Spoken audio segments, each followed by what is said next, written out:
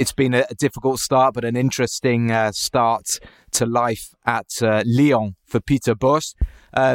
Robbie Thompson was commentating their game. They needed a win, having just got their first win of the season before the international break against Nantes. They were playing at home against Strasbourg. Here's what happened. That's a good ball over the top for Dembele, whose shot is fantastic.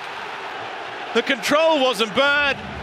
The shot was simply superb. Now taken short. Awa. Back for Shaqiri. The cross in is a good one. The header. And Jerome Boateng has been on the field only a couple of minutes, but it's his defensive partner, Jason Denayer. Djiku's pass easily picked off. And now Paqueta this time makes no mistake. Diallo scores, sending Anthony Lopez the wrong way. The penalty straight down the middle, and the 10 men of Strasbourg are on the score sheet here. Robbie, 3-1 is how it finished. They got the job done pretty easily in the end, and actually it was a really positive night for Lyon.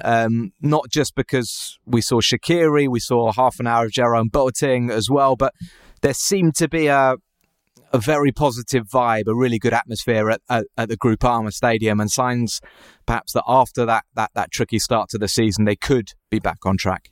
Yeah, I think so. I think it was just taking a little bit of time for them to find their feet. We saw them. I commentated their last game against Nantes as well, just before the international break, where they got a 1-0 victory. And already there, it looked like defensively they were starting to find their feet, and they were starting to show a little bit more understanding of what Peter Bosz wanted, and I think we saw the next step of that yesterday. Interestingly, you talk about the atmosphere at Groupama Stadium. I was there watching the pictures well before kickoff, and about 45 minutes before kickoff, the Ultras made a spectacular arrival in the northern stand with emergency flares and everything, because obviously emergency flares are not allowed during matches or when the telecast is going out live. They're not really allowed in the stadium at all, but the supporters wanted to show that they were there, and they made a big entrance, and they got the whole stadium up, and this is before even the warm-up had started. So it was interesting to get things going. There were thousands of flags, and there was a really good atmosphere throughout the game.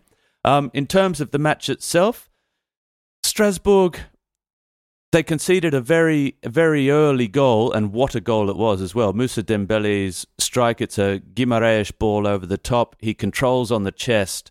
He's in towards the left corner of the penalty box, and left-footed, the ball bounces once, and then left-footed, he hooks it back over his right shoulder and into the top corner of Mats Selse's goal. It is a spectacular goal. It's a sublime finish, and anyone that was in the stadium, I don't think, or watching it live, it's one of those goals that inspires you. You don't forget it. So that was great to see. He's now got 4 goals in his last 3 matches, Moussa Dembele. He was wearing the captain's armband as well because Léo Dubois was missing. So look, it was a great night for Moussa Dembele. And yeah, a good night for Lyon. Diomande started alongside Denayer with De Silva suspended. And it was good to see Jerome Boateng get a few minutes. Hard to really gauge just at what point he's at. Lucas Paqueta, who played against Peru the full 90 minutes for Brazil on Thursday, came off the bench as well and got the final goal. Jason Denayer also got on the score sheet. Strasbourg didn't do enough. They got a more than a consolation, with the last kick of the game, a penalty that Habib Diallo stuck away for 3-1.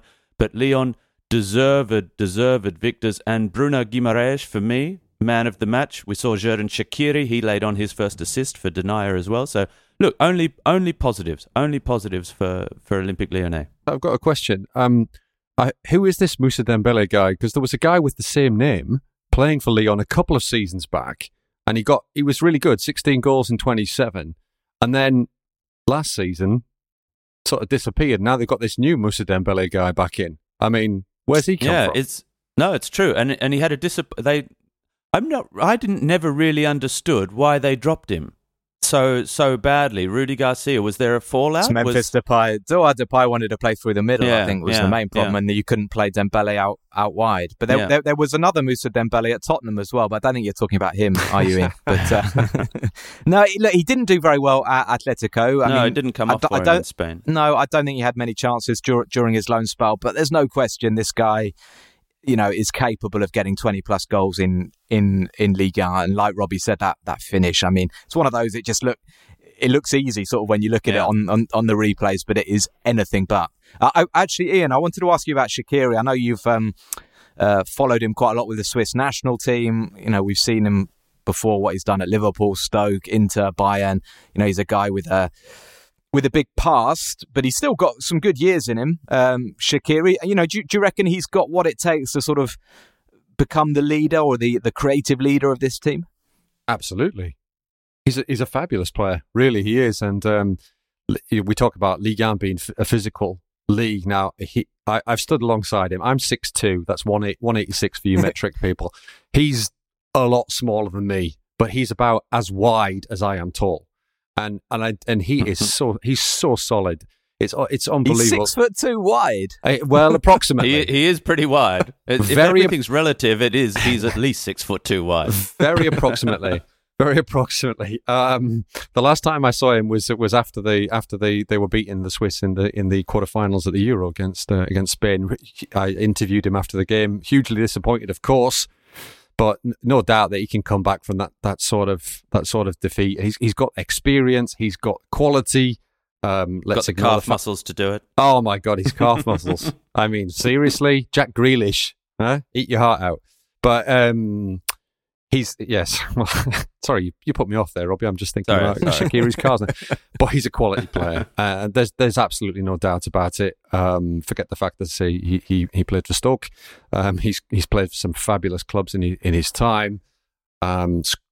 Capable of scoring great goals, capable of creating great goals. He's the perfect sort of player for Peter Bosz and the system that he likes to play, which is basically let's go and entertain the fans. And they're doing that now, not in the way that they did against Clermont when they managed to somehow throw away that game and just get a point. They're now entertaining and winning and scoring goals. And Shaqiri and the aforementioned reborn Moussa Dembele are going to be a huge part of that. When Lucas Paqueta is there any place for Usemawa in this side now, which is not something we would have thought a couple of years ago?